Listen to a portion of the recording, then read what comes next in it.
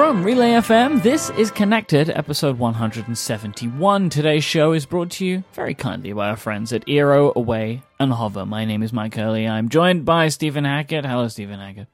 Hello, Michael Hurley. And welcome back, Federico Viticci. Ciao, ciao, ciao. Hey guys, it's good to be back. I really missed you last week. Oh, that was nice. I missed you too. You guys each had some time off, and once again, I had to be the responsible adult and be here every week. But now we're all together. This, like he never takes. This a is week not off. how it works, He Dad. just Come thinks on. he can come in here and treat it like he's the one who only does all the work for this show. Do you know what? Then I tell you what, take it away, buddy. It's all on you now. Well, I mean, follow-up's the next part. Yeah, take it away. That's my part.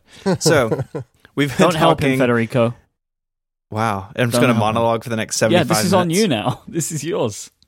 And this is the last episode of Connected. 171 is a nice round number. Yeah, it's good. It's good. If you're ever going to stop, 171, best place to stop. Yeah. Juan wrote in suggesting that smart assistants have a, quote, wit slider, like Carrot Weather. And I think this is a good idea. So we've talked about Siri. I think all three of us are annoyed when Siri gets something wrong and then is sort of cutesy about it. And Mike, you were speaking last week that the Google Home is just very talkative. Like it just wants to say stuff. It won't shut up. Yeah. It just wants to have a bond with you. And I think Amazon does a good job. Like, hey, turn on the light. And it says, okay. And the light comes on.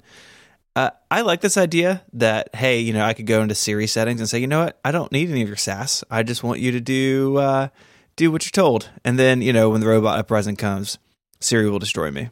Would you like some real world examples of this? Would you like me to get them to go on head to head and see how it sounds? I could do it right now. All right, let me grab the things. Oh God. Oh boy. Okay. Oh God, okay. What is happening here? Sorry everyone for setting off your devices, but Alexa, turn on the office lamp. Okay.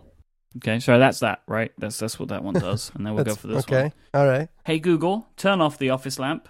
Okay, turning the office lamp off. Why you gotta do that?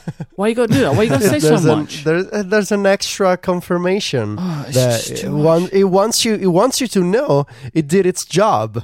It wants to be congratulated, Mike. Yeah. I mean, can you imagine being like an AI in Google's server farms? Must be really sad and lonely. Once you get out into the canister, you just want to talk to people. I have noticed that the voice on the Google Home sounds significantly better, but that's probably because I hear more of it. It's craving some human connection with you. It really is. Smart speakers have feelings too, Mike. There is something like that great copywriting can go a long way for this stuff. So we use a company in the UK, in London, called Ocado for our shopping. So like, you do like online grocery shopping, they bring it to you. They just created a new Echo skill where you can add things to your trolley just by voice, which is fantastic. I've wanted this forever. And the copywriting is so good. Like there are lots of steps that you have to go through you ask it for something, it confirms if this is the thing that you meant and tells you it's putting it in the cart. But like when you say at the end, it's like, hey, is there anything else I can help you with? And you're like, no. And it's like, okie dokie. And it's like just little things like that where it's not being stupid, it's not being silly, it's not making a dumb joke, but it's friendly. Mm-hmm. And I really noticed it because I was like, that was a nice experience because it sounded kind of more like something a human would say as opposed to a robot. And it changes. Like their copywriting is clearly extensive because sometimes it's like, okay, otherwise it's like, okie dokie. Like I like it. It's kind of just a little bit more playful. So yeah, good copywriting can go a long way. It doesn't have to just be dumb jokes. Yeah, I think there's a balance there, and I think maybe Google's too far to one side, and Siri definitely is as well. Mm-hmm. And I think with Siri, it's just frustrating because it seems to be the cutest when it gets things wrong, or like I don't know, something about that is just really grating for whatever reason. Mm-hmm. So Mike, you use Gboard on your iPhone, which is Google's third-party keyboard, and I don't quite understand what this is. So it is auto switching to dark mode. What is this? So previously with Gboard, you could choose between a light theme and a dark theme for your keyboard, and it was basically a creamy white and black. So you would choose, and then that was it. So I used to use the black theme, like the dark theme, But the problem was I would open an app like Messages and I would have a white screen and a dark keyboard, right? And since iOS maybe 10 or 9, Apple's keyboard is actually a bit more context aware and the color changes, right? So like if you're using Messages, it's white, and if you pull down to use Spotlight, it goes dark. It goes a kind of like a translucent dark color, right? But Gboard, I was kind of stuck between one or the other. They just put out an update yesterday and 2 things changed, which I find interesting. Their default theme, the white, what was clearly a creamy white, is now gray, so it looks like the iOS keyboard. And their dark theme continues to be dark, but if you turn on the setting for automatic... Well, actually, I don't even think you need to turn on automatic setting. It just does it on its own now. It detects when an application has a mostly dark theme or a light theme and switches the keyboard to be more context aware. And I think it's fantastic. It was one of my only remaining frustrations about Gboard was the fact that like the keyboard didn't match up in ways that I wanted, but now it does, and I'm super happy about it. And I will continue to endorse Gboard as the way of the future. Like I've convinced Casey List to try it because he's been complaining about autocorrect, and I never have problems with autocorrect because but now Google will know his secrets. Exactly, the secrets of this the was why I didn't directly suggest that Casey should try it. I mentioned it on Upgrade, and now he's trying it. And the reason is because I know he'll go with Casey about it, right? Like for example, Kyle is now pasting in the chat room the fact that there was this other virtual keyboard that leaked a bunch of client records, and like as a way to kind of be like, I'm assuming, oh, don't use other keyboard because they might link it. But the thing is, right, Google has this information regardless, right? Like it could leak from anywhere. Like I don't care. Like I just don't care. So I asked around a bunch last night. I was playing with Gboard and I was impressed by just how I managed to switch themes in a bunch of apps. And there's a native... Of course, there's a native iOS API that maybe a lot of developers don't know or simply don't take advantage of, but Google is doing nothing shady to detect whether you're using an app with a light theme or a dark theme. It's just querying an iOS API that basically returns the... whether the system keyboard would be, the Apple keyboard would be in the light version or the dark version that you get, for example, when you swipe down. So Google is saying, okay, if the system keyboard in this very instance would be in the dark version, then I'm going to be in the dark version as well. So it's not like, Google is monitoring the apps that you use. That's not what's going on. It's a native iOS API that Apple made specifically, I guess, for third-party custom keyboards. So... all natively supported. Nothing secret or shady going on. So again, I love Gboard. The autocorrect is significantly better. It has an emoji search bar. You can search for GIFs from the keyboard, and it even does some smart stuff where it recognizes the names of places and it shows Google searches for them. I think it's fantastic. I don't care about the Google stuff because I just really don't believe that they're trying to get me. So I use it every day and have done for a long time. And since the iPhone 10, it's gotten even better because I never get that like weird Apple keyboard anymore. Like because I deleted the standard Apple keyboard. Right, so I don't have it. So if I would like access something when my phone is locked, like a notification, I would get like an Apple keyboard without any QuickType, without any autocorrect, as the way I would reply to messages. It was like this super just like barren keyboard. Like sometimes the keys would fall off. It was really upsetting. But now since the iPhone 10, because every time I'm looking at my phone, it unlocks it. I get my Gboard, so it's great.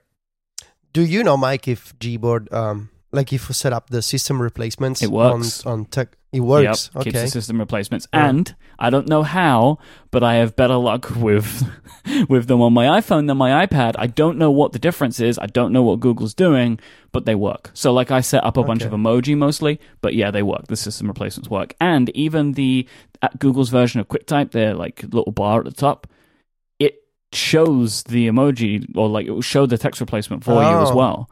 So I have like one to show the little nerd face, which is NNE. And when I type that, the emoji pops up and I press space and it just autofills. But it knows it's there. So it's all very clever, nice. And it's just getting better and better all the time. Very happy with it. So there has been a lot of news about some software bugs at Apple. We are not going to recap the news because this has all happened like a week ago. So we're going to assume moving forward that you know about the High Sierra root bug and the fix. And then the fix was broken. More like by Sierra, am I right? By Sierra. Oh god. That's good. You know, that's what everyone says now. They don't want a Sierra. So. It's not define everyone. I feel like everyone is you. Well, no, nobody wants it anymore because it's full of security holes. That's my understanding, and bugs and problems, and nobody puts any focus on it. That's what I know. Wow. Also, the December 2nd gate, where local notifications would crash Springboard endlessly on December 2nd for some users. I think. I mean, that's December 2nd gate. I think we can do better than that. I think I thought about this for quite a bit of time, and I really can't come up with anything. So, okay. Do we need to brainstorm it, or are you just going to come back to that? What about date gate? Date gate? Yeah. Damn, that's good. Date gate. Date gate. That guy. I don't know. It's all just like really unfortunate. That's the way I look at it. It's just this is sad for everybody. Yeah. Either one of these stories would be a rough week for Apple, but having both of them just like 5 days apart, it's not great. Not a great look. Let me ask you, right? Like, if this sort of stuff is happening to you two personally, would you prefer these two things to happen at the same time or separately? Because, like, you know, if they're happening at the same time, like, it's really bad, but you're kind of already in the mode of trying to fix stuff. So, like, another thing is just another thing. But, like, if these happen 2 months apart, it's like, oh, man, I thought we fixed this stuff. You know? Maybe it's better that it happens at the same time. I don't know. It's like you rip the Band-Aid off at once or slowly. It's an interesting question.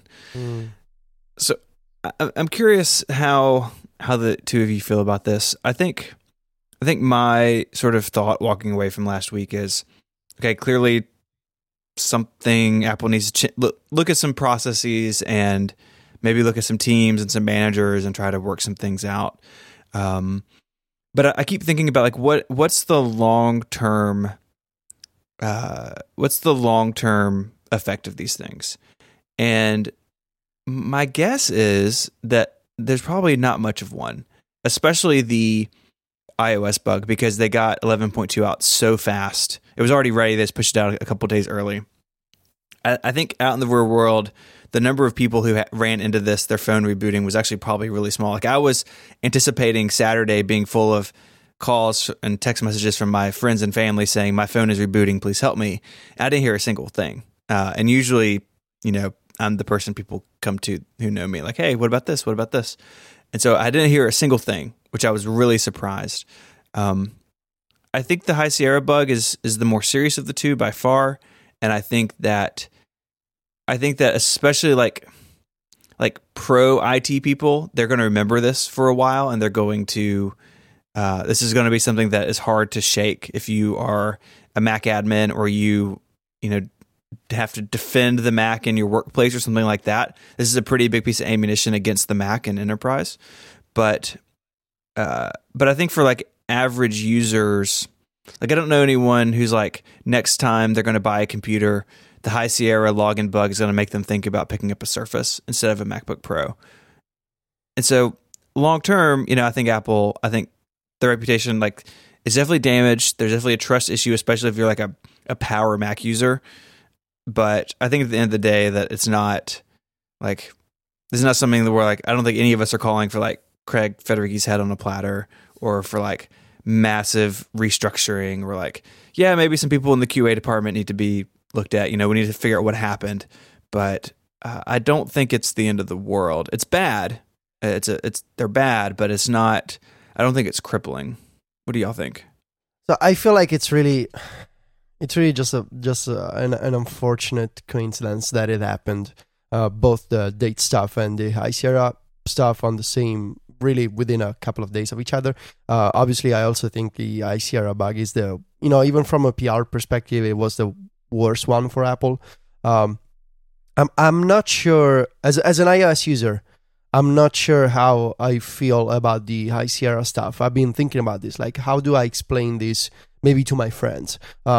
because one of the common themes of all the people that I've convinced to switch from Windows to the Mac is you don't get malware, you don't have to worry about like viruses or stuff affecting your computer, and obviously this is no malware, this is no I have to install an antivirus on my PC, but it's still it was at least a huge security problem. So how do I reconcile the fact that I've pushed all my friends to get a Mac for security with this kind of major security problem?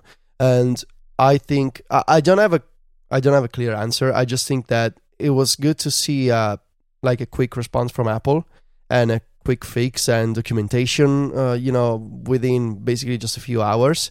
But it's a black eye. That's the way that I see it. It's a black eye, and I'm not sure that there really isn't a way to recover, because this stuff just happens, and once it happens, it's out there. There's no way to make good on it. You release a software update, but it happened, and the fact that it happened even just once, it's something that we'll remember. And I just think it's just too bad that it happened, because we were not used to this kind of security problem affecting, at least to my memory, affecting Apple computers. And I imagine if this stuff happened on an iPhone, like if you were able to log into an iPhone by just typing 000 on the passcode UI, that would have been incredibly bad. Of course, this was maybe more contained, but I fear for the day that a similar problem could occur on an iPhone and on the lock screen of an iPhone. So I don't know. My general feeling of this is that all of this is not good. Like, all of this is not good for the overall perception of Apple software quality. Like, I think that people are, talking about it on Upgrade with Jason, I think that people are hesitant to update their devices anyway, right? Like, that has become a trend over the last couple of years. And every time something bad, potentially like this, happens, I think that you end up in a scenario where more people are just concerned for updating their phones and or just generally trusting Apple software quality. I don't think that it's a good look, because these bugs were, the only way to fix them was to tell people. Like, a big stink had to be made, a lot of noise had to be made, in the effort to try and make sure that people fix these things and or didn't run into them and or didn't do the bad thing that might have to happen for it to occur to you. So I don't think that it's good overall. I don't think that this specific thing is going to make a difference, but I think it is adding to the overall perception of poor quality software, and or I'm scared of updating my device, right? I think it's adding to all of that. And I think that in the long run, that is really bad for Apple, because they don't want to be seen as that company. There's something that I wanted to say that I really didn't like on Twitter a few days ago when this stuff was going down. The responses from a few people, everybody was sort of trying to explain what to do with this security bug. And I saw some tweets saying, but hey, sure, on Windows and on Android, you get all these other security problems, and everyone now is making a big fuss about this High Sierra bug. And I was thinking about this response that I really don't understand. When something happens to your favorite company, you point to something bad from some other company, and I don't think it's the best way to discuss these issues. Like, imagine if you're a parent and your kid does something bad. You don't say, well, but those other kids did something worse. You need to care about your own kid. And in this sense, when we're talking about Apple, because we follow Apple, of course, we're not, Apple is not our kid, but in the sense that we care about this company, and I think it's not productive or not honest to point out to other companies and their own security problems when we should be discussing this one, because we hold Apple to such a high reputation that, of course, this in any possible measure, this has damaged their Apple's reputation. So to say, well, but it's worse on Windows and it's worse on Android, sure, maybe, but that's really beside the point. Yeah, I agree. I completely agree. So there you go. It's taken care of. I don't think that it's good for them overall, but it isn't the worst thing that's ever happened to them, I don't think. So let's hope there's no more big bugs to talk about next week. Give us a week. Give us a week Don't off. say it because you don't want to jinx it. Today's show is brought to you by our friends at Eero. Never think about Wi-Fi again. Eero have created the dream Wi-Fi setup. It's fast, it's reliable, and it's a connection you will get throughout your entire house, even all the way out to the backyard. And Eero have a brand new set of devices. They're super slick second-generation devices that will help you do this. They have a tri-band second-gen model that they couple along with the Eero beacon, allowing you to build that Wi-Fi system that'll be perfectly tailored to your home. The second-gen Eero includes a third 5 GHz radio. This makes it twice as fast as ever before, and will let you do more than ever as well. No matter what your Wi-Fi needs are, Eero has the power to help you. The new device just sits flat on any surface. It's super easy to plug it into the wall, and then you'll be ready to connect your Eero with Ethernet or via wireless as well. And it also includes a thread radio. This will let you connect to low-power devices such as locks, doorbells, and more super easily, and can help you live that connected home lifestyle. The Eero beacon is super, super cool because you can just plug as many in as you want. They just plug directly into the wall, right? And they just sit on the wall. And then also, because they're sitting right there, why don't they do something else? Okay, what about a built-in LED night light with an ambient light sensor as well? So you could plug those things in the hallway. You can find your way to the bathroom at 3 in the morning. How nice is that? The Eero app will also let you manage your network from the palm of your hand. You can get a hold of a Wi-Fi expert in just 30 seconds with their customer support. They have the whole situation taken care of for you. Now, I know, Stephen, that your home is blanketed in the lovely Wi-Fi blanket that Eero provides.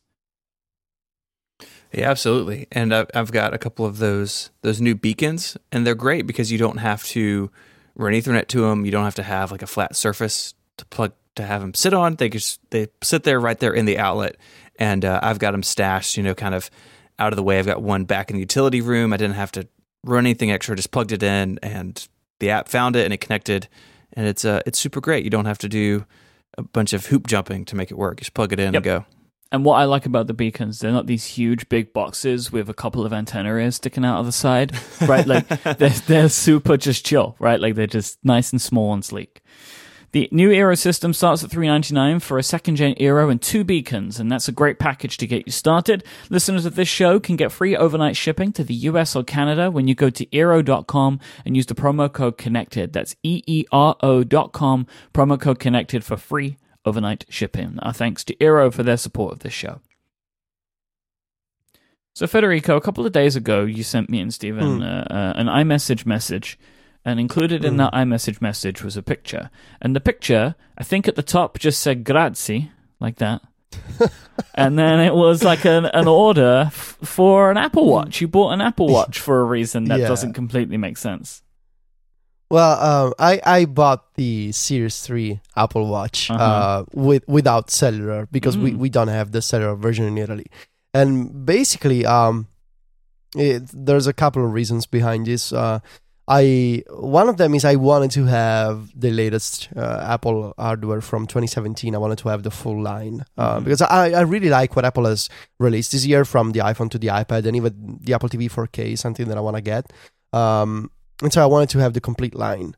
But really, I wanted to use my Apple Watch more. I've been hearing about the Series 3 and the speed improvements and the battery life improvements, and I was kind of jealous of, I was listening to John, I was listening to you, and I thought, even if I cannot get the cellular one, I feel like I could use the speed improvements and the battery life stuff, because I like to use my Apple Watch for sleep tracking, and I feel like, if the battery lasts longer, it becomes easier for me to find a moment during the day when I can recharge my Apple Watch.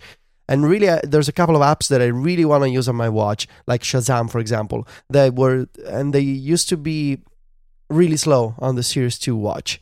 And so the combination of, I don't want to wait for Italian carriers because they could maybe make up their mind next year in June when Apple announces the Series 4. And the fact that I really wanted to try these faster and better Series 3, I just went for it. And I have already sold my Series 2 watch. I've actually been pretty disciplined about selling my old stuff. Selling old stuff is something that I really don't like to do because I don't have the patience or I don't have the time for it. But I've been able to sell my iPhone 7 Plus. I sold my watch. I'm probably going to sell my PS4. So I don't feel bad about buying new stuff as much as like last year, for example. So I have the Series 3 on my wrist right now, and there's nothing much to say, really. I have no cellular features, but I really like it. It's much, much faster. I'm using apps like Shazam and Things, actually more because they launch in just a couple of seconds. And I love the fact that Siri talks back, that it's not limited to tapping you when it's done and being useless like it was on the Series 2 watch. It actually talks back, and it's really useful because I can talk to it, go back to do something else like washing the dishes, and then Siri talks back to me through the speakers. So it's really nice, and I'm basically repeating everything you probably heard or already discussed about the Series 3 watch, but without the cellular benefits because I cannot get those features now. That's really the story. I wanted a better watch, and I got the better watch. That's all I did. Doesn't make sense, Mike. Isn't accepted. Yeah, no, that makes sense. It makes sense. Do you use the audio of Siri then, like on your watch? Oh, yeah. I don't do that. Oh yeah. I've always liked the idea of Siri on the wrist, like having a Siri attached to me all the time. I love that idea. I love how Siri works with HomeKit stuff, especially, and also something I've been doing lately, mostly on the iPhone. I don't do that on the watch as much, but I'm asking for movie information, like when I'm watching a movie or a TV show, and I'm asking Siri about the name of an actor. It's like if you want to know about Michael Fassbender, right? Like you just ask. Yeah, no actual actors. You're like, who is this random person on my television that I can't understand? Yes. It's Michael Fassbender. It's always, it's like, Federico, again, it's Michael Fassbender. Like, how many more times? That's just what Siri says to you. We have to keep going through this. Also, something that I do a lot is conversion from USD to euros, because, of course. But yeah, I use Siri quite a bit these days. I think we've talked about this before. I'm not I don't do like crazy workflows with Siri because it's just some simple questions every once in a while, but quite often during the day. And it works really well on the Series 3 with audio feedback. I really, really like it. It's I feel like I wasn't using Siri before because I truly didn't like the tapping back when it was done, and it was also slow. So right now it's faster and it talks. It's actually it feels like the true Siri on the wrist, which is really, really nice. Steven, do you use it like that? On occasion. If I'm out for a walk or something, or my hands are full or whatever, I'll do it. But it's not as much as I thought it would be. When I do use it, it's effective. Like it's fast and it works better than Siri ever has on the watch. But it hasn't like fundamentally changed my usage of Siri, I don't think. So all of this whole topic was just as a way to trap Federico into talking about things, because you mentioned that you use things on your watch and you're back now, so you've gotten away from hiding from us for a week.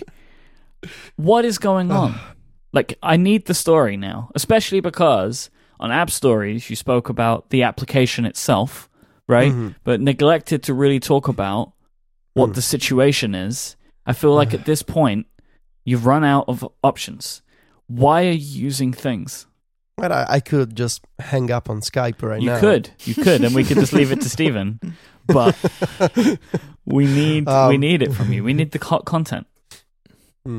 So there was a question that I kept repeating in my brain a few weeks ago. Why am I doing this? Pretty much.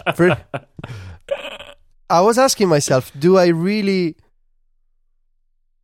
need all these automations that I've put together, that I've built for my task manager? Do I really need all these workflows?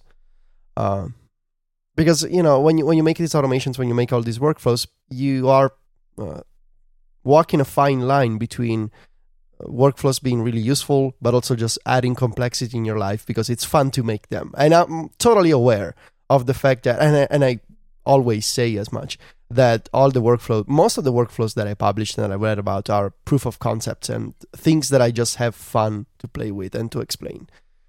But for Todoist, I built a lot of workflows for MacStories and myself to automate as many parts as possible of my daily schedule and routine. And so I was asking myself this question, is it really necessary for me to have all this automation? And at the same time, this is basically the reason why it feels so strange. It's because it's a really personal story. I've been feeling, since September, since publishing my iOS 11 review, I've been feeling stressed more than usual at this time of the year. And every time I was opening my task manager, and there was like a dozen, like 20, 25 tasks due today, and mostly overdue from several days before, and changing their color to red, and having priorities set high by my automations. And I was and just opening the Todoist became like a source of anxiety and stress and feeling bad and guilt, because it's been a different year for me. Usually I publish my iOS review in September, and then I take a brief break or mini vacation, like a week or 10 days, and then I'm back to normal work. And this year, instead, I published my iOS review, and I jumped straight into preparing a presentation for the Release Notes conference in Chicago. And then I came back, and I was totally behind on work, and I was totally behind on admin stuff for the site. And so I took care of that. And then I also realized, oh my God, the iPhone 10 is coming out, so I better work on a story for the iPhone 10. Mm-hmm. And of course, I spent a month writing about the iPhone 10. And so I'm, it's been a strange year. It's been a different year, and with the dogs and with the bunch of problems, I've been feeling a lot of stress. And on top of that, when opening the task manager, I was like, okay, now maybe I'm gonna feel more organized when I look at my inbox. But no, I was feeling more stress. I was feeling more anxiety. And really the problem was, and sort of the tipping point was, that the more I was feeling stressed and the more my automations kept working in the background and creating tasks for me. And I was like, no, man, I just need a break here. I cannot do this anymore. When I feel like that I'm catching up on my to-do list, there's like 5 workflows on Zapier creating 10 more tasks for me. All right, let me ask you a quick question at this juncture. Mm-hmm. I understand what you're saying, but aren't they things that need to be done? Isn't that why it's happening? All you're doing is hiding from the tasks. I am, and I was. Cool. Okay, just as long as we all know that, we're good. Yes, I was. And so I did two, I tried to make 2 changes. One is I figured that the problem was, I tried to fix the problem at the source of why, and I'm probably going to sound like gray to you, but why do I need to do these things? Mm-hmm. Is it absolutely necessary for me to do these things? And so I made a few changes to be able to delegate those tasks to someone else. But at the same time, I realized it's maybe time for me to try another task manager, because I've been using Todoist for a year, and I feel like I said at the time when I was switching from To-Do maybe that I wanted to experiment with Todoist, and I feel like I did my experiment, and I did my, I think I have a pretty good understanding of automation and Todoist and all the APIs. So maybe it's time for me to try something else. Maybe I need to see if organizing my life in a different way could be better for me. And so the combination of I'm delegating these things to someone else, and the automations that I absolutely need, I can make them work with Slack. So all the notification-based tasks that I was creating in Todoist, I can now create reminders in Slack. But all the other ones, I've discovered that I can replicate with iOS 11 drag and drop, for example. Let me offer you a practical example here. So I had a series of tasks every day that allowed me to automate how I post about new episodes of Connected and Remaster and Canvas on Mac Stories. And that used to be a workflow on Zapier that set a task for me on Todoist with a high priority and a due date and a reminder. But now, and I was doing all kinds of crazy things with Python and scraping the Relay website. Sorry, Steven, to get the HTML and convert it to Markdown. But I realized with iOS 11, I can literally just open the Relay website in Safari. I can select the connected web page. It's a very nice website too. You know, you're given a very nice website treat every time. And I can just select the text of the new episode and drag it into Ulysses. And when I drop it, it's already converted to Markdown. It's all that I need to publish to Mac Stories. So I realized that with iOS 11 and drag and drop, some of these things I didn't need automation for anymore. And so when you consider these three changes, I wanted to try something new. I wanted to delegate more, and I wanted to take advantage of iOS 11 more. It seemed to me that I had all the conditions to try and switch my task manager for a while. And with things, there's a part of me that wanted to try things because since version 3 came out in May, I was really attracted by the design and the sort of the way that it was different from OmniFocus or Todoist or these other professional task managers. Mm-hmm.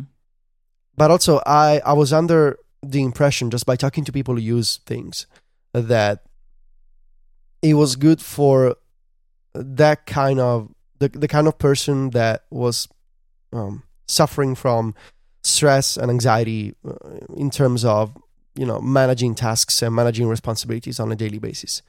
And really, it all comes down to a single feature of things that I think it's helping me cope better with remaining calm when I realize I'm behind on the things that I need to do.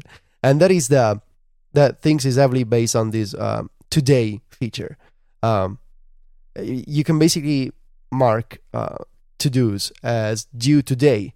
You don't need to attach a due time. You don't need to attach a notification.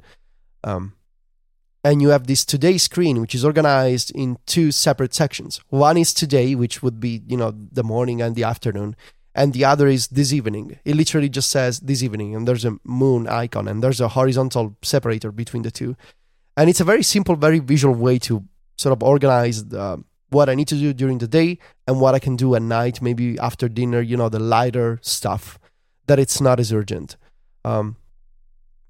But I feel like the reason that I like things, and again, I talked about all the features on App Stories, but the bigger theme is it's the kind of task manager that I need at this point in my life, because the design and the way that the today screen works, it makes me more relaxed. When I look at my task manager, when I look at my to-do list, it doesn't make me feel bad.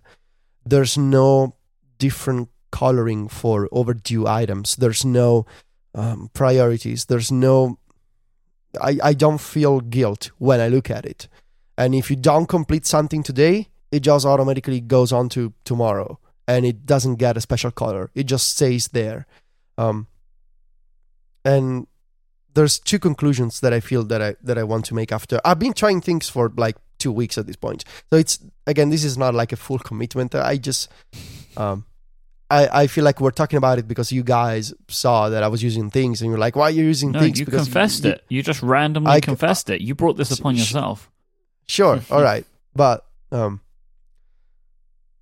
there's two conclusions that I want to make. One is, and I think I've talked about this before, I am increasingly drawn to apps with beautiful designs on iOS. Apps that feel native to iOS, it's the reason why I cannot stop paying for Apple Music, even though I also pay for Spotify. I can, as time goes on, I have less and less patience for stuff that doesn't feel native to my iPhone or my iPad. And Things is absolutely beautiful just to look at and to use. It's elegant, it's simple. It feels like the task manager that Apple would make if they didn't make reminders, which is unfortunate. But also, I am starting, the bigger conclusion is I'm starting to accept the fact that maybe I'm just not the person who can make a task manager recommendation forever and say, this is the absolute best task manager that I recommend for the next 5 years. And then maybe I'm the kind of person who, just like I change hairstyles, or I change the music that I listen to on a monthly basis, or sometimes I play for a month with my Nintendo Switch, and sometimes I play with my PlayStation 4. Sometimes the task manager is also a reflection of my life and how I'm dealing with responsibilities, how I'm coping with work. So maybe I'm not the best guy to make a task manager recommendation, because it highly depends on what my life is like at this very moment. And I don't know if this makes any sense, but I've been thinking about why I switched from Todoist in the first place, and what are the conclusions that I'm reaching, and hopefully somebody else that listens to the show will find some meaning in all of this rambling explanation. I have a question for you, and I'm just trying to help you here, like just to identify some potential hazard points of your new system. This is literally therapy going on this episode. I'm doing what I can for you. I talk about and think about this stuff enough now in my life that it is of great interest to me. So it seems like what you're doing is the same amount of stuff, but you're just shuffling it around. So you mentioned about, and like this is something I've seen you do, you had this automation that would remind you to post about a podcast episode on Mac Stories, and it would just, and you used it as the example here, right? It will pop up in Todoist, and you said you've moved it to Slack. So I'm assuming that you've set up a channel in Slack where these posts go to, and then when you see them, you post about them on the site, right? Yeah. That is the same action, just in another place. You're still doing the same thing, and every time you open Slack, there's going to be a little unread notification badge there. So no. Well, it's not going to be on the icon. It's when on the channel. Yeah. So every time you're talking to someone, and you swipe over to that bar, there's that thing there, and you're like, "Oh, I've got to do that thing later on. I've got to do that thing. That thing's there. I know what that means. I've got to do that thing." My concern is like this is going to turn you away from Slack eventually. I think that what this is proving is that you might have to think about that action itself. As opposed to the way that it presents itself to you, because all you've kind of done is like shuffled the deck chairs around a little bit as to where it's going to be living, because it's still an action you need to perform. I understand completely why you're doing this. I feel like I cannot argue with your reasons because they are personal to you, especially with where they're coming from, which is like a feeling of overwhelm. But I would just say that like it might be worth paying a little bit more attention to the things that you're doing and working out if you can get rid of more of them, as opposed to just like, oh, I'll remove the automation from Todoist. I'll set up a new automation in Slack instead. Yeah, right? But that's really the smaller part of this process. All like getting rid of the automations. It's just one of the many reasons, and it's not even the most important one. I think the two most important reasons are the fact that things by design it makes me like I like the way that it looks, and it's calm. It doesn't look like I'm not sure what the best way to convey this would be, but it doesn't look. It doesn't look like work. My concern is, though, that it's because it's new Like, you have just Could be. assigned that feeling of this looks like work to Todoist in your mind. So, Yeah, like, when it you could be. open Todoist, you're like, oh, I'm in work now. And it's just because Mm-hmm. you have this new fancy shiny application. It doesn't feel like work. It could be. It could be. But again, I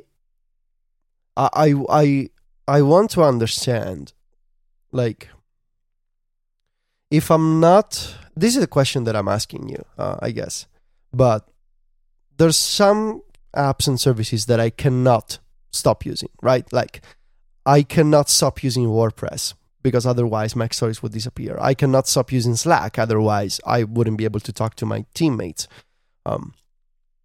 But if I can find an alternative, why is it so bad to switch task managers? Because we switch email clients, we play around with multiple text editors, but whenever I'm testing another task manager, a lot of folks are really almost shocked by the idea, and there's this. I'm not sure why, but it feels like switching a task manager is almost like an absurd and like a crazy thing to do. It's a religious war. It's what it's almost like. It's like people super believe in the system that they're using. And especially, I mean, as well, okay, a lot of part of it for you, Federico, is people use these systems because of your recommendation. So, like, one of the reasons I was so upset with you moving to Things is because I moved to Todoist because you convinced me.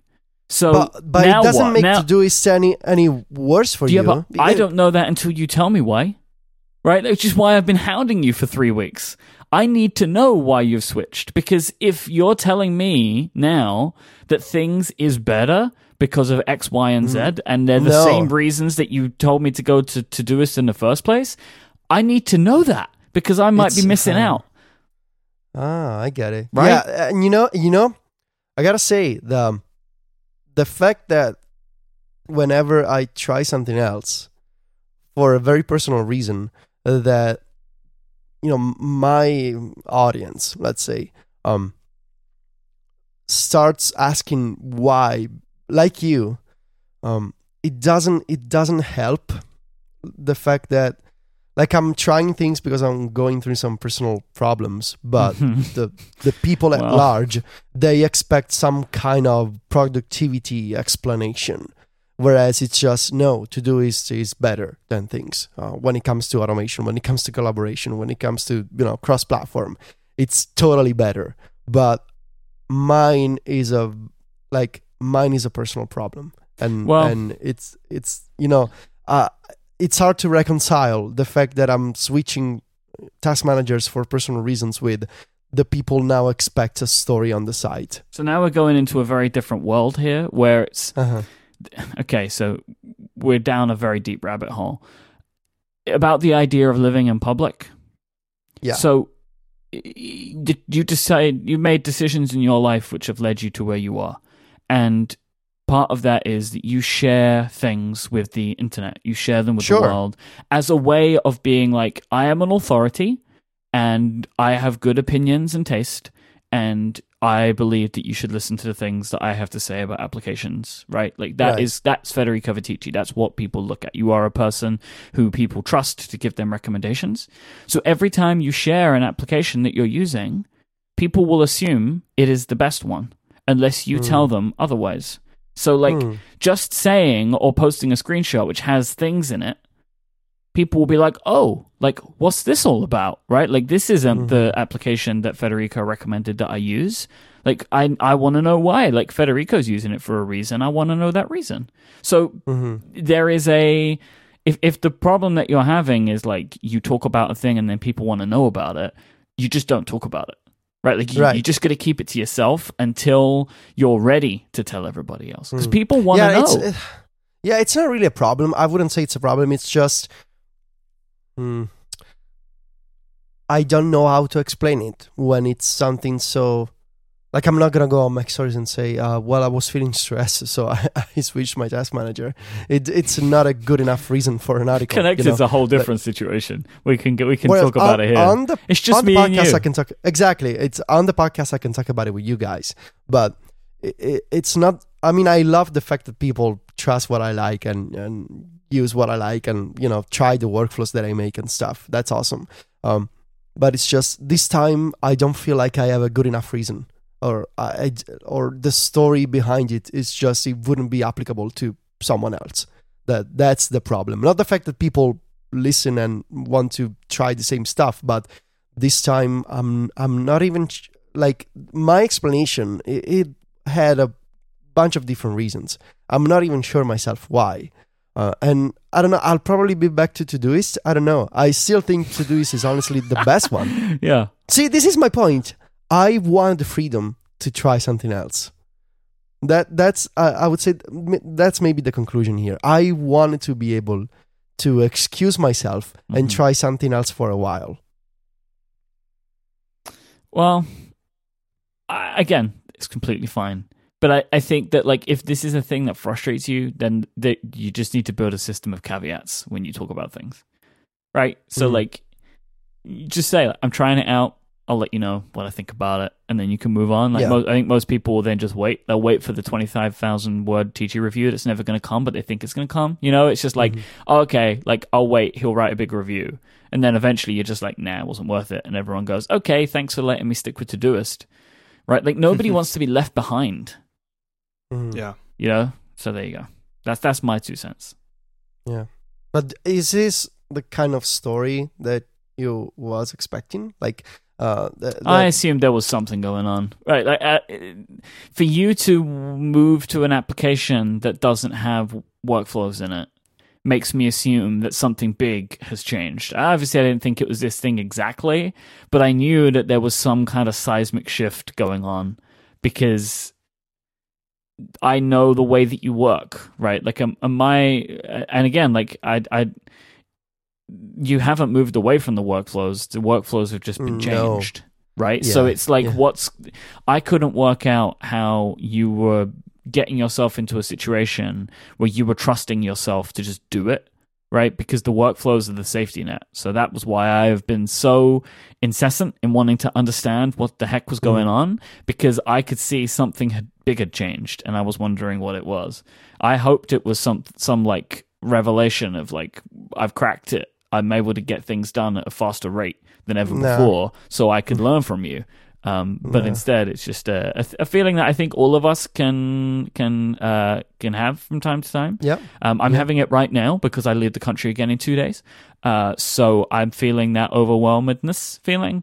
And a lot of the time, like what you need to do and what you are doing is just take a step back, look at what your system is doing for you, see where you can optimize it, and then move on from there. And you're in that world right now, but unfortunately it's compounded with the fact that people just want to know why you're using a new application, Federico. They just want to know. Yeah, and it's like my problem was I'm not working on a review. I'm not even sure. Like I'm supposed to be working now on my must-have roundup of the year, and I gotta make up my mind is am I switching to things for real, or am I going back to Todoist? Because honestly, I miss the collaboration stuff. I miss the integrations with my email client, and all the the way that I can talk to the Echo and create stuff in Todoist. I miss all of those features, and now I'm supposed to be to make a decision, and I'm not sure, like, and as you say, like, am I just running away from the problem? Is the problem is not the task manager? The problem is maybe the things that I'm putting into the task manager. Am I just remixing and switching things while avoiding the real problem that lies underneath? Probably. So now that I'm done with my iPhone 10 story, and that I'm not traveling anymore, I'm just here, and that big project is also done. Now maybe I have more time to think for myself, and maybe I'll figure something out. I'll figure whether the problem is in the task manager or in the task itself. So we'll see. Yeah, and I think, I get what Mike, what you're saying, that if you have something bigger going on, then changing the task manager isn't going to solve it. And I agree with that. But I think, too, as someone who's done this countless times, there is benefit to moving into a new system because it allows you to see every single like list and project and to-do item. It's like a really big review, right? Yeah, like when I moved into RTM, I realized that I had some stuff in here that just didn't need to be in here. Some things that, just like this could go into notes, or this really should be on my calendar. And it did clear some things up. And so there is benefit to that. But anytime you sort of blow up your system and put it back together, anytime I do it, I always try to ask, like, what am I actually trying to do? Like, what am I actually anxious about here? And is it really about, sorting lists or repeating tasks or whatever it is, or is there something like more fundamental going on? So I'm glad that you're thinking about that, because it can be frustrating to go through all this and then still feel crappy at the end of the day. Should we take a break? Federico, I hope that you return to full power soon. Mm-hmm. But are you gonna accept me whether I used to do this or not? Are we still gonna be friends? You know that my love for you endures all task managers. How's Remember the Milk? It's good. Good. You happy? Good. Yeah. What you talked about last week, that the lack of sub lists is a little annoying. I have like a super janky workaround for that right now, but we'll see what happens. All right. Today's show is brought to you by our friends over at Away. Away are a team of thinkers, seekers, and designers, and this is what led them to making fantastic, smart, premium suitcases that you can get for under $300, so your luggage doesn't cost more than your plane ticket. And what do you need most of while you're traveling? You need more battery. We all have so many devices these days. When we're traveling, we need them charged at all times. And why not buy a suitcase that can charge all your devices while you travel? This is what Away can do. Both sizes of the carry-on feature USB ports with a battery large enough to charge your phone 5 times from a single charge. Away bags and accessories are the perfect gifts with their lifetime guarantee and 100-day trial. There's a perfect size and color for everyone this holiday season, or you can even grab an Away gift card if you have somebody that you can't think of, who's a bit tricky, who's a tricky person to buy for. Get them an Away gift card, let them make up their own mind. Go to awaytravel.com/connected and you can browse all of their suitcases. They're made with premium German polycarbonate, which is unrivaled in strength and impact resistance whilst remaining lightweight. You can choose from over 10 colors and now 5 sizes. Away have the carry-on, the bigger carry-on, the medium, the large, and my personal new favorite, the kids carry-on for the smaller travelers among us. Away make a kids little case, that was so cute. And then can cut out all the middleman. That's where you get these first-class luggage options at Coach prices. Away suitcases have a patent-pending compression system. They have 4 360-degree spinner wheels. They're compliant with all major US airlines, so you can get them on the plane. You don't have to check them. And they have TSA combination locks built right in, and they feature one of my favorite features, the removable washable laundry bag, so you can separate your clean clothes from your worn ones. I am going to be using my Away suitcase a bunch over the holiday season as I go and visit family and friends, and I'm happy that I have it because it's a lovely little thing, and it's got all of the features that I need from a carry-on. Away believe in the quality of their products. This is why they offer that lifetime guarantee. If anything breaks, they'll fix it or replace it for life. And they have a 100-day trial with a no questions asked return policy with free shipping on any order within the lower 48 states of the US. Travel smarter with the suitcase that charges your phone. Go to awaytravel.com/connected. And if you use the code CONNECTED at checkout, you'll get $20 off their suitcases. That is awaytravel.com/connected and the code CONNECTED for $20 off. Thank you so much to Away for their support of this show and Relay FM. So as we're talking today, iOS 11.2 came out over the weekend, and sometime yesterday, Apple turned on Apple Pay Cash. It is US only, so I apologize to my co-host. But if you haven't come across this yet and you're in the US, when you open messages on your phone or iPad, you're going to get an ad now for Apple Pay Cash. People emailed me about that. It's very much similar to the, hey, sign up for Apple Music. But they got to tell people, I guess. Apple Pay Cash is not a standalone app. It is just an iMessage application. So you can use it in iMessage. It's part of QuickType, which is very clever. So if someone messages me and says, hey, you owe me $10, then QuickType brings up Apple Pay as a option that it knows that I may want. And I can very quickly send somebody that $10, or I can do whatever I need to do. It is. We spoke about this when it first came out, Mike, but basically this works as its own like virtual debit card. So you can leave money on your Apple Pay card for use later in the iMessage app or anywhere Apple Pay is accepted. So right now I've got like $6 on my Apple Pay card because I've been sending the same $2 or $3 to different people as they've been on the beta, and yesterday as they wanted to try it out. And then if you want to withdraw it to your real bank account, you can do that as well. That's in the Apple Pay settings. This is a little limited. You can only have one account set up for withdrawal at a time. So for instance, somebody like me who I have my personal finances, and then I have my company's finances, and then I have Relay's finances, I really need to decide what I'm going to use Apple Pay Cash for, because it's a big hassle to remove an account and then add another one for withdrawal. And I understand why they did that. It adds a lot of complexity. I think it adds some opportunity for shady business going on. So for me, I'm just going to use this for personal things. I'm not going to incorporate Apple Pay Cash into either business. But it works as advertised. It's fast. It's pretty simple to understand. Because it's within the framework of iMessage, a world that we already all know. It's like, okay, I'm texting with Jason. I can send Jason this money. I don't have to go elsewhere, and I don't have to know his PayPal or Dwolla account. I don't have to know what his handle is on something like Square Cash. I don't have to use Venmo. It's already within the application that we're using to talk, and so I think it's going to be a big hit. I think people are going to trust it because they trust iMessage, they trust Apple Pay, and I think it's going to be a real convenience factor for people who use iOS all the time. It's not on the Mac. In fact, on the Mac, you get a little notification saying, "Hey, if you want to see more about this transaction, open your iPhone." So that's a little bit of a bummer, but it's great. I mean, in testing during the beta, it works exactly the way you think it would. Transfers are basically instant. The withdrawal is really fast. If you take the money from Apple Pay to your bank account, it gets there quickly. So yeah, I've enjoyed using it and testing, and I'm looking forward to seeing the first time when someone out in the real world says, "Hey, can I just Apple Pay you this money?" Because I think that's coming. I think people are going to use this.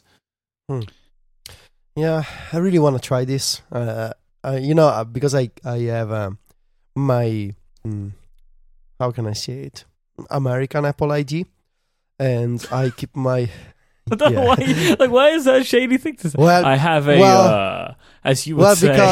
because it requires an American credit card, and an address. And I also keep my region setting to US. I see the Apple Pay Cash app in iMessage, and I can go through the initial setup, but then it asks me for my social security number, which of course I don't have. And it's that's the last missing piece of the puzzle. I don't have a social security number, so I cannot use it. But it looks really nice. It looks really great.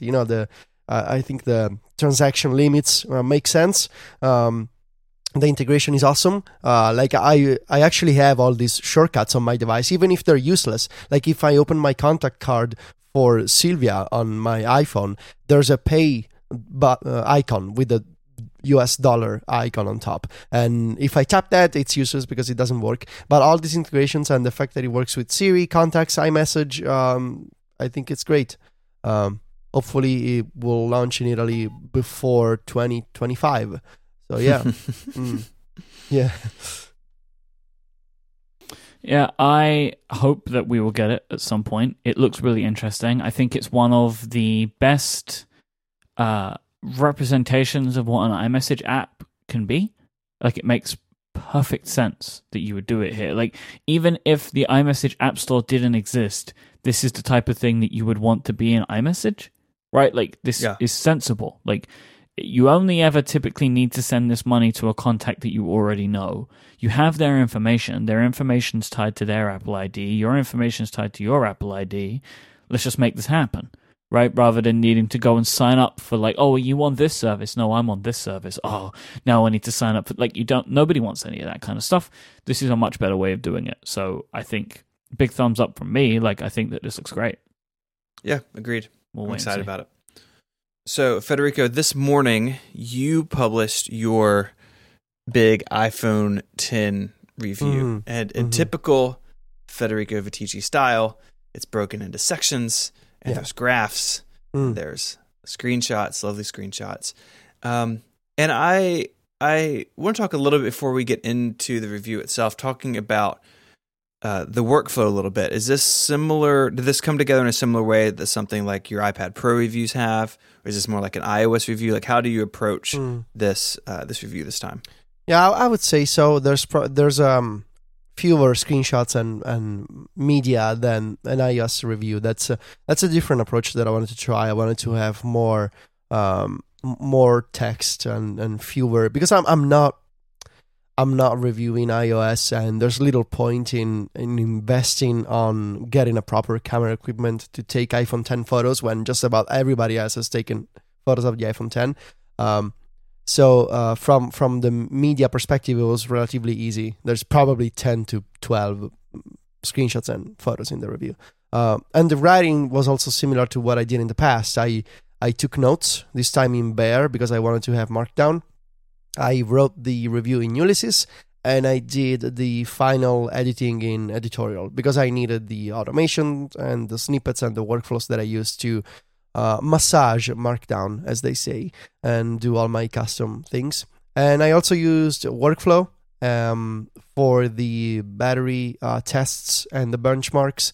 I wrote about this in issue 105 of Mac Stories Weekly.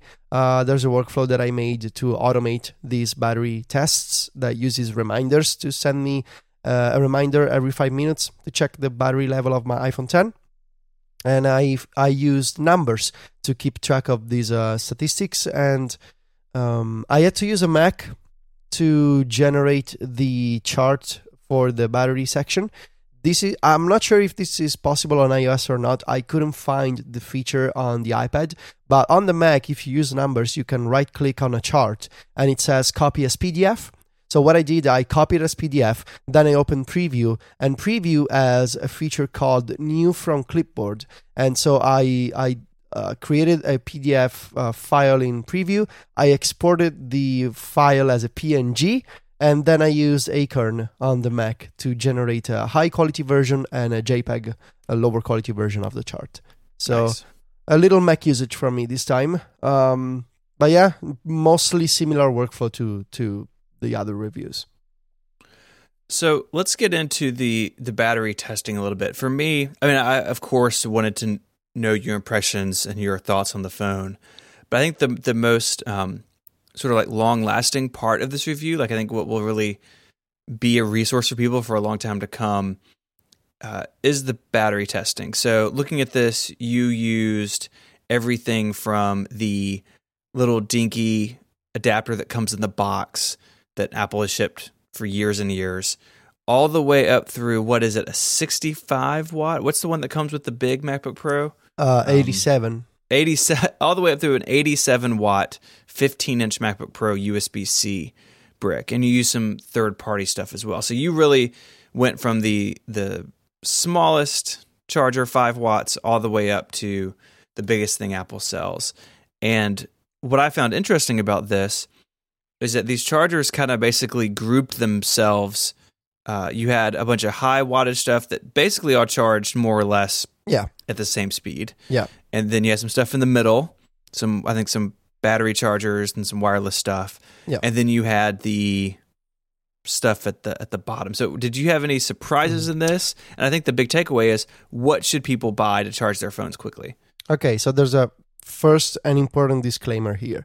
This is not the kind of test where I drain my iPhone to 0 and then I charge it to 100%.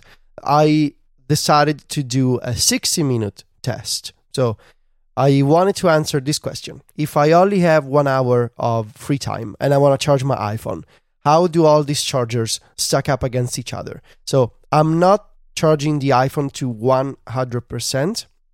And in addition to that explanation, like I want to see how much I can get in an hour, there's also the fact that every iPhone battery has to account for trickle charging, and trickle charging happens, according to Apple, after 80%. And so it becomes, it becomes a very different test if you want to measure all these fast chargers and the wireless chargers and the USB chargers. If you go from normal charging to fast charging and eventually trickle charging after 80%. So I'm only measuring the charge that an iPhone gets in 60 minutes from 1% to up whatever it is that a charger does to an iPhone. And also, I would say that the takeaway here is the 5-watt charger. You really shouldn't be using that. If you want the absolute best experience, you need to get a USB-C adapter from Apple. Now, I would recommend the basic 29-watt adapter, which is the one that also fast charges the iPad Pro. But if my tests in an hour, all the USB-C adapters usually arrive at somewhere around 80, 85%, 81, 82. But I know that the more expensive ones, the 61 and the 87 especially, the difference that they make can be seen after 80%. So between 80 and 100%, the 87 one will be faster than the 29 watt adapter. But interesting. Okay. It is a big difference in price point. So, and really the difference we're talking here, if you consider the entire 100%, the difference between the 87 and the 29 watt is probably going to be 20, 30 minutes. It doesn't really matter at that point. So I would say if you just want to get your iPhone to 80% in an hour, get the 29 watt adapter. And but that one is $49 US, $49 and then you need a USB-C to Lightning cable, which is like another 20 or so. Yes. So with this one, you will get your iPhone from 0 to 80 in 60 minutes. But if you get the Apple 12-watt adapter, so in my test, the 12-watt USB adapter, not USB-C, just standard USB-A, it got me around 65 to 70% in 60 minutes. Now, I'm not sure what's going on here. There's a footnote in my story about the fact that the iPhone X is not always requesting the proper 27-watt charge from the USB-C power delivery spec. There's somebody did a technical analysis using an electrical measuring tool, which of course I don't have. But there's a man, you really. I'm sorry, really I apologize. So I would say that if you're on a budget, and if you just want something better than the default charger in the box, and you want to save money, get the 12-watt adapter. This has always been the case, even for iPhones before the iPhone X. It's even more true now. But if you want fast charging, and if you don't care about getting the last drop of battery life in the shortest amount of time possible, don't spend money on the 61 or 87, get the 29. However, if you also have other USB-C devices, like a Nintendo Switch, or, a USB-C battery pack, or a MacBook, for example, then maybe consider the 61-watt or the 87 version. Of course, if you already have a MacBook Pro and you have a 61-watt adapter or an 87, then just get a Lightning cable and charge your iPhone X as well. So it really depends on what your needs are, how many USB-C devices you have, but ideally, the conclusion is, if you're on a budget, get the 12-watt. If you want to spend a little bit more, get the 29-watt, and you'll be fine. It's complicated. Yeah, it's very complicated. You need to account for all kinds of people, I want to spend money, I don't want to spend money. I also have a MacBook. I don't have a MacBook, but I have other USB-C devices. Whenever you talk about USB-C, it gets complicated. It's just impossible to have a simple discussion about this because it's so versatile, and that's awesome. But it's also the downside that you need to account for all these possible variables. So, you mentioned this in the article, and I want to just underscore it. Like, it is ridiculous how expensive these are and what actually comes in the box. Like, I think it's really bad on Apple's Oh, point. yeah. This is like, and you mentioned it, and I completely agree. It's like the 16 gigabyte storage thing all over again. Yes. They're nickel and diamond customers. Yeah, I agree. It's just the 5-watt charger. I think I called it a cheap disgrace Mm-hmm. in the story, and I stand by it because you're spending. I mean, in Italy, I spent like 1,400 something euros on the iPhone 10, and when I open the box, I get the 5-watt charger. It's like you're selling me a Ferrari, but when I get into the car, the steering wheel is made out of cardboard. And it's like, why? I'm paying such a premium for this device, but the very, like, the charger, which is the thing that I need to charge the phone on a daily basis, you're giving me the 5-watt one. It's like, come on. In 30 minutes, the 5-watt charger, there's a chance you will not even get past 20% of charge. Yeah, that's really bad. Like, that's really bad. All right, I have a bunch of questions for you. I know Steven still has some more, just about this kind of review and just some more thoughts on the iPhone 10 in general. But let me take our final break for today and thank Hover for supporting this week's show. Building your online identity, it's never been more important. And with Hover, you can find the domain that shows the world who you are and what you're passionate about. If you have something that's going on in your life, a business or an idea, you want to be able to get online as quickly as possible. That is just like a prerequisite these days. And more than ever, it is becoming more and more important to get domain names. I mean, it's one of the reasons why all of these other TODs exist now, because it's giving people more and more options to give themselves great domain names. Like, this is something that we've all thought about. Like, we all have certain identities and certain brands and certain characters and things that we want to have on the internet, right? Like, when I started a little website where I just wanted to post some pictures of stuff, I was like, oh, this needs a domain probably. Oh, I know what I'll do. I'll come up with something funny, and I got mikewasright.com. Right, so it's just like there are little things that people want to do these days, and you need domains for them. And they can be for serious stuff or for silly stuff. It doesn't really matter. Hover has all of the tools that you want.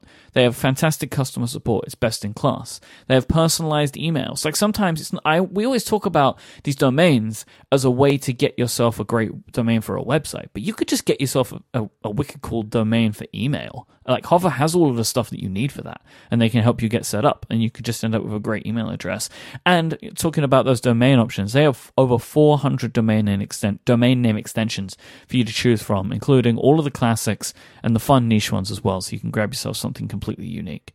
If you want to show the world what you're passionate about, Hover is there to help you make that first step. Head to hover.com/connected right now, and you'll get 10% off your first purchase. Thank you to Hover for their support of this show. All right, so Federico, love the review. I did want to ask you a very quick question. Like, were you concerned about writing a review of a product many months after it came out?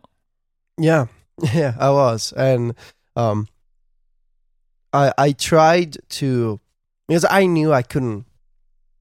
Of course, I couldn't beat other websites in terms of timing, and the fact that I didn't get the iPhone 10 on Friday when it launched, sort of destroyed all my plans for a first impressions story.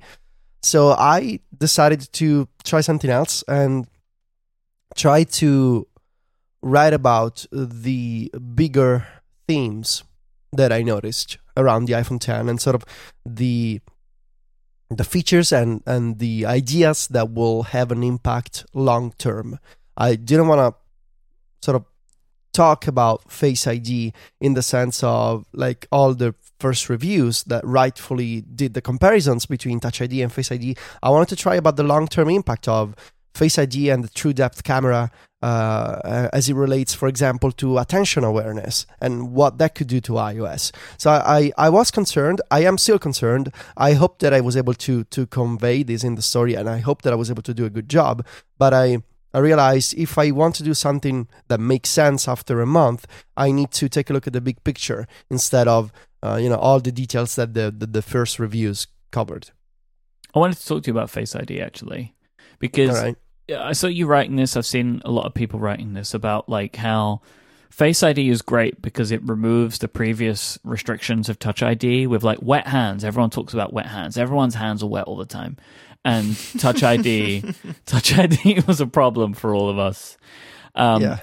But I really do think that Face ID is just bringing its own new restrictions. Like, it gets rid of the wet hands problem, but like, I have noticed since I bought my iPhone how much I touch my face because I can't unlock my phone, right? Like, I have my hand in front of my face, or like I'm like in bed and I'm trying to unlock my phone, and I've got my face down in the pillow, right? So that doesn't work because it can't see my face properly. Or my favorite one, which you mentioned as well, I think everyone's going through this. I realized that I unlock my phone in the morning before I can even properly open my eyes because my phone won't let work. And you mentioned for you that you feel that some of this stuff has gotten better, like these exact examples. But like, I don't feel like I'm having much more luck than I was before with these things. Like, I feel like the machine isn't learning so well for me, and I'm still struggling with them. But even if they are better, even if I'm getting less of these over time, 100% without a doubt, Face ID fails for me more often on a daily basis than Touch ID did. It's just like, I am looking at my phone and I'm trying to wait for it to unlock me, and I get the little and then I can't find a way. Like, I'm looking at my notifications and I'm waiting for my notifications to appear, and they won't appear. And I'm wondering if I'm noticing it more than you two because I still have that notification thing on. So like, you could be reading, right, and it's getting that second read of you, right? Because it will do one read and then might do another one, where like, I am noticing every failure because my notifications aren't available to me. So like, I'm seeing it more, and I am like, I am convinced of this, like, without a shadow of a doubt, that Face ID is less less reliable for me. I love it, and honestly, like, I wouldn't go back. Seriously, I wouldn't go back. Like, it is less reliable, but everything else about it is fantastic. So because when it does work, it works like 1 billion times better than Touch ID, because it's just so much nicer than, like, totally with you, right? The idea of like moving your thumb down and pressing a physical or pretending to be physical button to go to a place, like, or to like to not even necessarily go to a place, but to authenticate me, like moving my thumb to the home button to authenticate me for 1Password now just feels like this super strange and weird thing, especially on my phone, because my phone's just in my hand, where like, I have both of my arms and my hands out when I'm using my iPad anyway. Like, it feels different to me, right? But like, with my phone, it's like, this is wild town. But I do feel that it is less reliable, like, without a doubt, for me. Yeah. It's the opposite for me. I honestly think that Face ID is much more reliable than Touch ID was for me. And I have the notification setting turned on as well. And I feel like it's gotten better at recognizing my face in the morning. So yeah, my experience, I would say, is very different than yours. And I don't know why that is the case. I feel like maybe like when you say I don't use my iPhone when I'm lying down with my face in the pillow in bed. I don't do that, so maybe that's one of the reasons why I haven't noticed. But yeah, overall, like, the fact, the wet hand problem, that was really like, I hate it when Touch ID didn't work, because whenever I was washing the dishes or getting out of the shower, or like, I was playing with the dogs at the beach, for example, and it never worked. And with Face ID, that is not a problem. So I really noticed that. Besides the joke, I really actually noticed that difference. I think that maybe more than Touch ID, Face ID is dependent on your personal situations. I feel like that there are more like things that can be independent to a person than Touch ID necessarily would have been, because inherently the system is vastly more complicated, right? Like, what it is doing is incredibly more complicated, so it feels like there are more potential avenues for a problem to occur. But yeah, I don't doubt that your situation is fine. Like, I really don't. Like, I believe that. Like, I'm not like, Federico's he's drunk the Kool-Aid and he's loving his perfect Face ID. Like, I believe that you are having great luck with it. But I think that it is just differing from person to person. Yeah. But it is not a situation where I'm finding myself being annoyed at it, but I am recognizing it. Yeah, I get it. That Mofi Chi battery that you have, the external battery with the cloth on it, that thing looks legit. My Mophie, like my original kind of Mophie, my small Mophie that I just have for like emergencies, I think the battery isn't as strong on that as it used to be. So all right, wait, the Qi one is not the one with the cloth. Oh, the Qi one is just black. I thought it had. What's the one with the little cloth on it then? That one is just USB-C. Yeah, USB-C battery. Oh, well then, I don't want it anymore. The Qi one is just a no, black I don't rectangle. want it anymore. I like the cloth. The cloth was well, cool. I can tell you that it's awesome. I have it right now next to me. I'm talking to you via the microphone. There's a Qi battery, and my iPhone is on top. I can pick up both with one hand, and when I'm done, I can just pick up the iPhone and go. There's no cable because it's a battery with the Qi surface on top, which is awesome. Like I right now, I want someone to make a Qi battery that supports the 7.5 watt wireless charging on iOS 11.2. With cloth that on doesn't it. exist yet. Put cloth on it. I'll do it this afternoon. Yay! Okay, do a Kickstarter, Steven, for a Qi battery with cloth. If it doesn't catch fire, go for it. When you say that, do you mean like if the Kickstarter doesn't catch fire, like it's not excitable? No, I mean the actual battery. Steven, oh right, please yeah. Don't die trying to make a battery. I believe with cloth. Steven could make a non-flammable battery. Sure. I believe that. You have my $3, Steven, for the campaign. That is not a lot of money. This is really cheap as well. $3. It's a super fast charging battery with cloth. $3. You heard it here first. Mm-hmm. I just need 14 million backers. You know the math. You can make it up in volume, man. Come on, that's basic capitalism, man. That's how it works. Yeah, it's the Amazon models. approach. Yep, you should do the Bezos. Do the Bezos. It's $3, but for 20 million people, it totally works. Easy. So what's the long story with the iPhone 10? Right now, it's at the high end of the market. It's this phone that's unlike anything else. But eventually, we're going to see these features wind their way down the product line, right? So where do you see that going in the future? So I've been thinking about like how will the iPhone 10 affect the next iPads and the next iPhones, and I think we can, like, I tried to highlight the sections that I chose to write about, because I think those will be the key elements that we'll see trickle down to the next iPhones and the next iPads.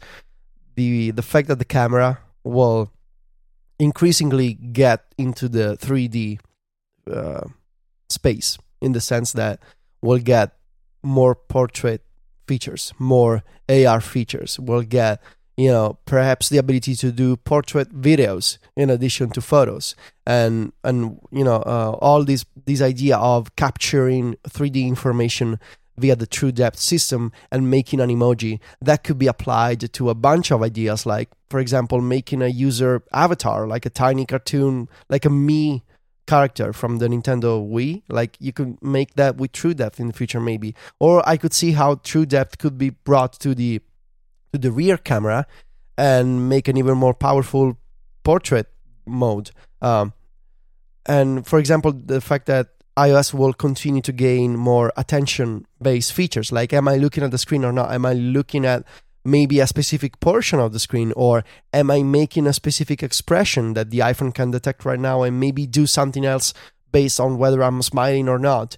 And how can Apple integrate all these face recognition things behind the scenes?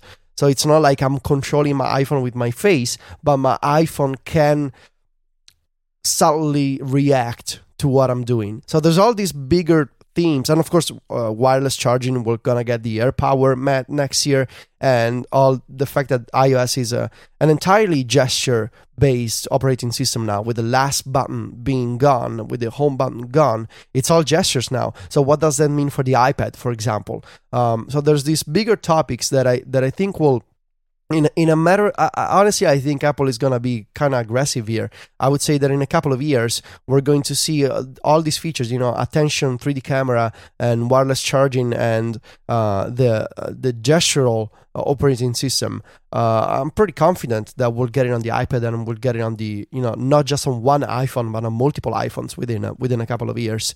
I would be surprised if next year's iPad Pros have a home button and do not embrace, this gesture-only controls, or if they don't have Face ID. I believe that once the precedent has been set with the iPhone 10, then it's all just a matter of trickling down to the other devices in the ecosystem. And there's some features that maybe will be more difficult to implement, like OLED on the iPad, for example. We have rumors that say that Apple is not gonna bring OLED to the iPad next year, and I can see why.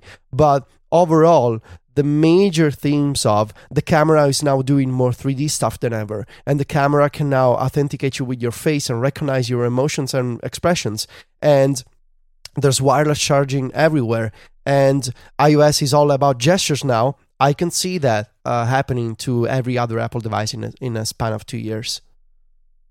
I don't doubt that. This is like the root, right? Like in the way that Touch ID was the root, in the way that Retina screens were the root. Like this is it. This is the future of how these devices will look. So you can go and find Federico's lovely little review over at macstories.net. It's nice and chunky, and there are multiple pages, and there's a bunch of different really interesting topics that Federico raises in there, more than what we've touched on today. So you can go and find that at macstories.net, and Federico is at Viticci on Twitter, Viticci.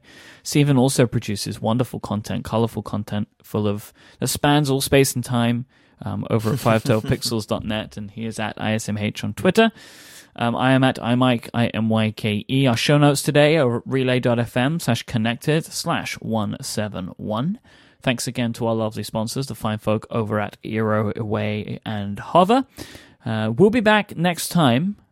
We'll be recording a little bit later if you listen live, because I'm going to be on location in Seattle, but I refuse to miss the episode. So I'm going to be back on the show next week. We all will be here. It's going to be a wonderful time had by everybody. Until then, say goodbye, guys. Arrivederci. Adios.